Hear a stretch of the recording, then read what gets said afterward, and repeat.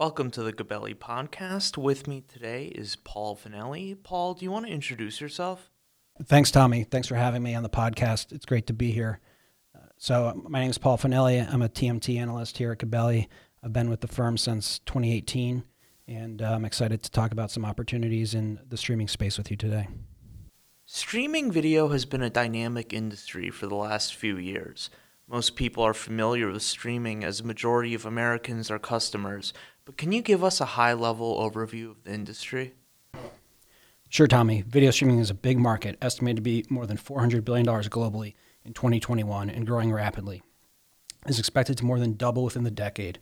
When most people think of streaming, the first names that come to mind are probably Netflix, Disney+, Amazon Prime Video, but the market is much broader than that and covers a spectrum of business models.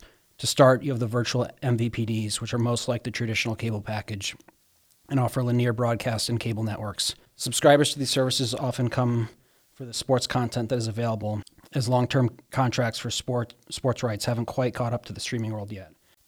As a result, these are often the best streaming services to find major local market sporting events.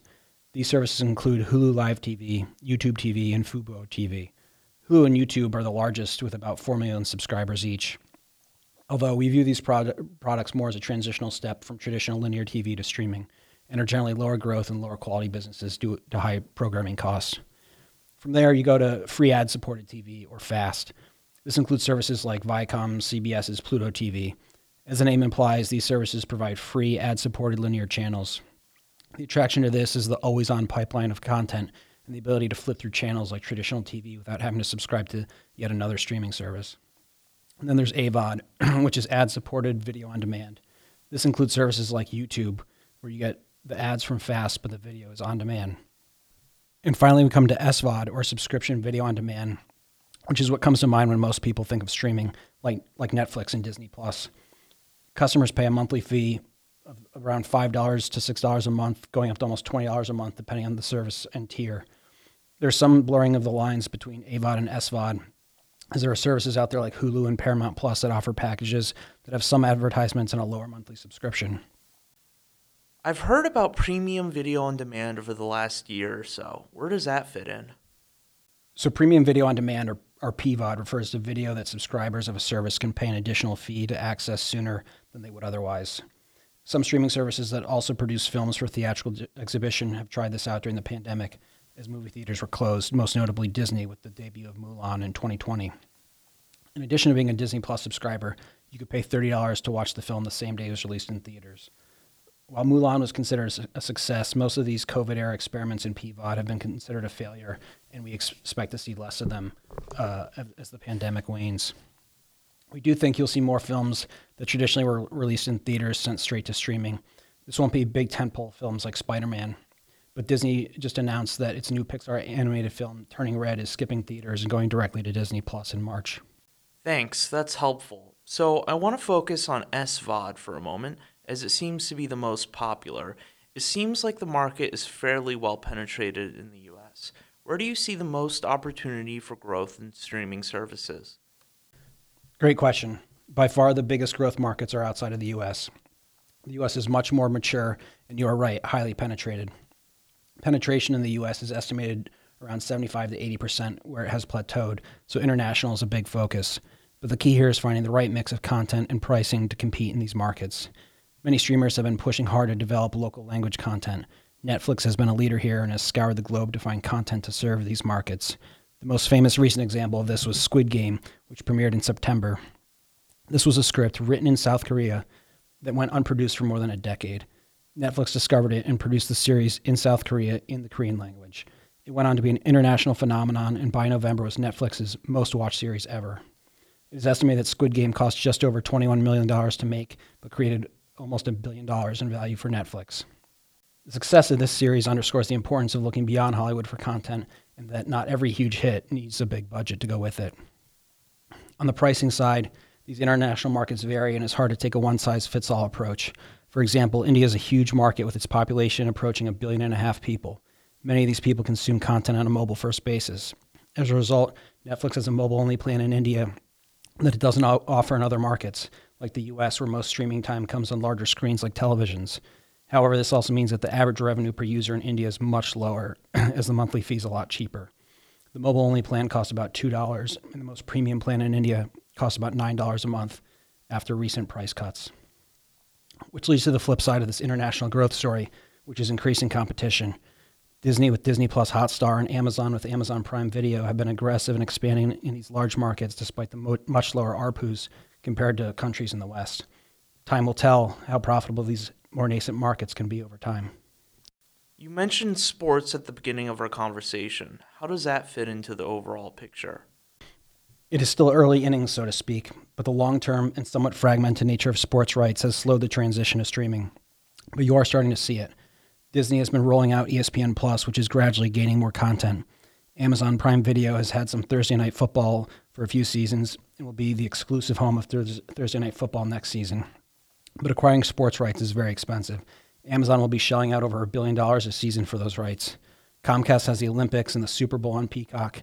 There's speculation out this week that Apple may bid on Major League Baseball rights. And then you have Viacom, CBS, and the soon-to-be combination of Warner Media and Discovery that have sports rights that will be incorporated into streaming. So far, Netflix has avoided the bidding wars for sports rights, but they have been doing some sports-related content with docuseries like Drive to Survive about Formula One. They announced yesterday that they will be doing a similar series around the PGA Tour. There's been a lot in the media the last few weeks about the Warner Media Discovery transaction. What do you think the company plans to do with the HBO Max and Discovery Plus streaming services?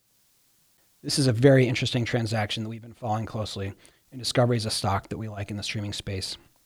I think that prior to the announcement of the deal, it was clear that Discovery did not have enough must-watch content to compete on its own, but had a broad portfolio of content from its legacy linear television networks. On the other hand, you have Warner Media, which was never a great fit with AT&T after the Time Warner transaction back in 2018. Building a competitive streaming service requires significant investment and during years of losses to get the scale required. This is at odds with what investors have come to expect from AT&T, with its more consistent earnings and dividend.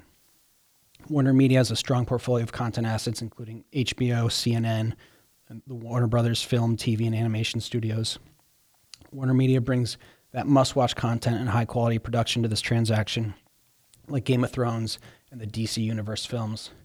With that background, the transaction makes a lot of sense.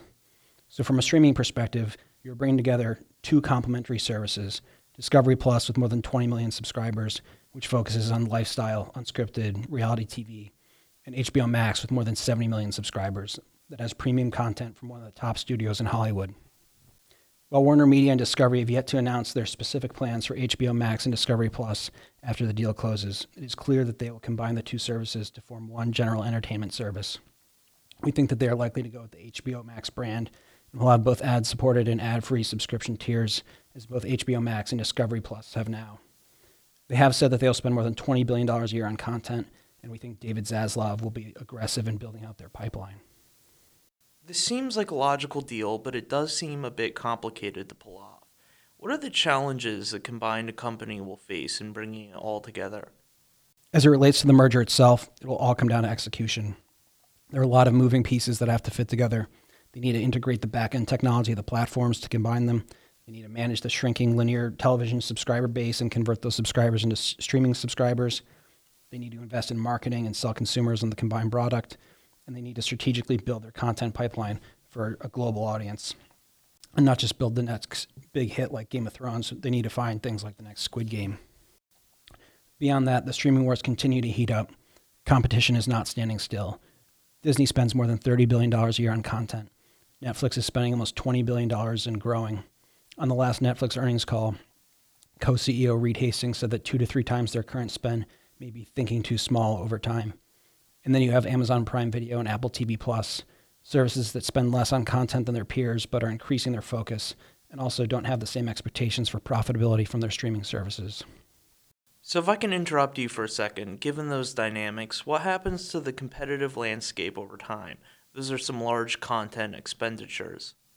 Great question. I was just about to get to that. As we have discussed, there's a lot of money coming into content. Not all this will be spent directly on producing new content, though.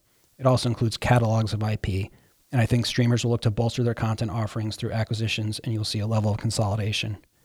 Amazon is buying MGM for nearly $9 billion to get access to their deep library of IP, which includes James Bond.